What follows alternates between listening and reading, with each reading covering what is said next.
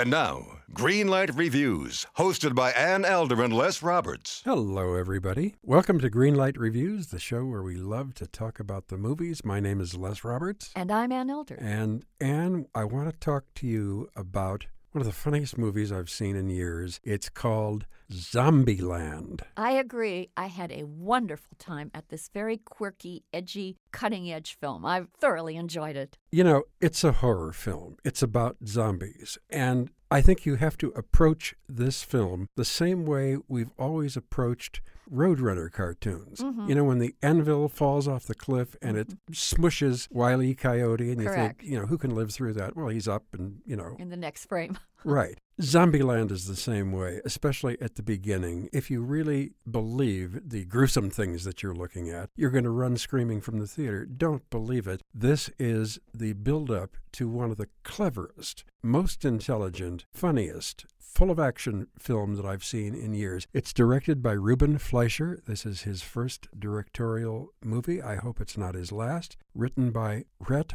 Reese and Paul Wernick. And it stars Jesse Eisenberg as Columbus, Woody Harrelson as Tallahassee, Emma Stone as Wichita, and Abigail Bresnan as Little Rock. Now, these people don't really have names, so they are called by the cities in which they were born. Mm-hmm. Wichita and Little Rock are sisters. Columbus and Tallahassee join up together on the road because they now live in a world that has been overrun by zombies. Right. I think there are three reasons why this movie works. Writing, acting, and directing. Oh, yeah. Way, way, way above average. I liked Jesse Eisenberg here. I sort of think that he's a Michael Cera, teenage, awkward, geek-friendly kind of actor. But I think he's quite good in this movie, and I really liked his character. I think they actually cast him, however, because he's so perfectly on target as kind of that stereotypical nerd who ends up with the leather-clad girl next door of his dreams. Absolutely. Columbus has a bunch of rules that he has written down as to how to survive the zombies. The first one, of course, is cardio. Mm-hmm. That means you have to learn how to run very, very fast to run faster than the zombies. Correct. Who are chasing you and they want to eat you. So he's a very good runner. I think the device that you just mentioned, Les, about the rules running all the way through this movie was very clever because the rules are not only spoken in the narrative, but you see them up on the screen in a variety of clever ways. Yes. You might see it in the storefront window, rule number 10, and then later it'll appear on a license plate, another rule. I mean, the way they did it was very original. I thought this whole thing was so imaginative and so clever. You know, let's face it, we've been watching zombie movies way before George Romero did it. I mean, when I was a kid, zombies scared me. They don't scare me here at all. They are just very, very, very funny. So these four people kind of hook up together and they wind up going cross country and they wind up in California in kind of a playland. Amusement park. And they think that they're safe in there because they know that zombies had never gone in there. But let's face it, they start jumping on the rides and having a good time. Well, these were very hungry zombies. Very hungry zombies, and they saw the lights. And the last 20 minutes of this film are full of action. A lot of zombies get killed, so you can't get upset about that. Woody Harrelson is as funny in this film as anywhere that I have ever seen him, right, including his television work in Cheers and Will and Grace. He's just a very, very funny guy. And in addition to being funny, he's a very tough guy. Yeah, he's good. I think this is his best role in a long time.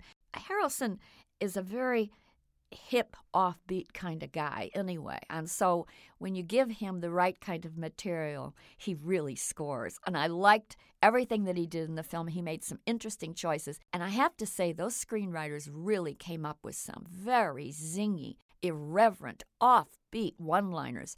And I thought it was great to see a movie about zombies that has some very hip-hop culture references running all the way through it. Absolutely. And I want to mention one more thing about Woody Harrelson's character, Tallahassee.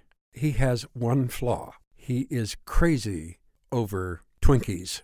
Right. And close to the beginning of the movie, they see a wrecked Hostess truck because the driver has been eaten by zombies, I guess. And they go down there to steal some Twinkies, and there's nothing in there but snowballs.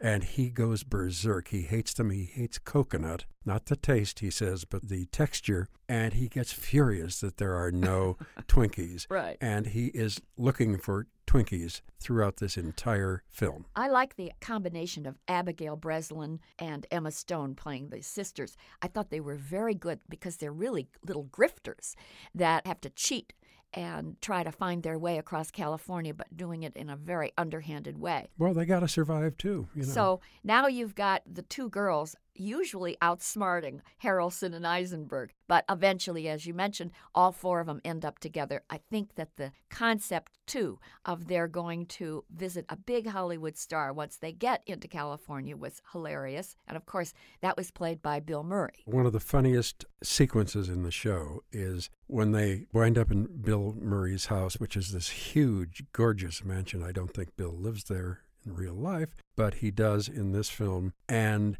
they originally think of him as a zombie, but he walks around looking like that because then other zombies don't bother him. Exactly right. Very funny picture. Nice little commentary on Hollywood superstars. A lot of funny jokes.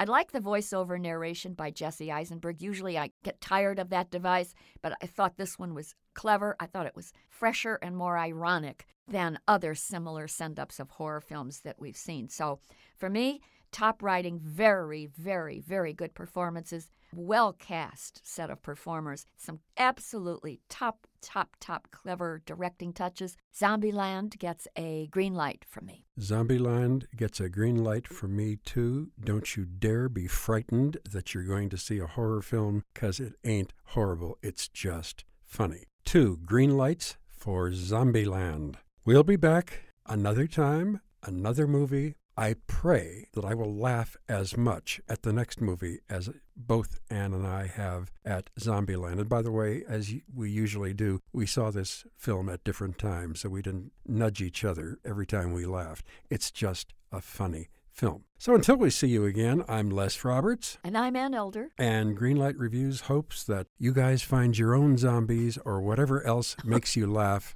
at the movies. Mad Magazine. Advertising mascots. B-movie posters. And cartoons. Oh yeah, can't forget cartoons. If you get the funky connection that ties these pop culture gems together, you'll dig 2 Designers Walk Into a Bar.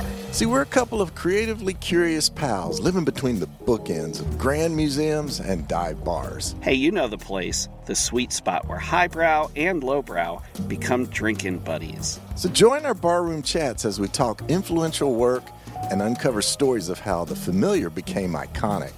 Think behind the music for the stuff we love. Check out our website at 2designerswalkintoabar.com. And listen wherever you get your podcasts or visit evergreenpodcasts.com.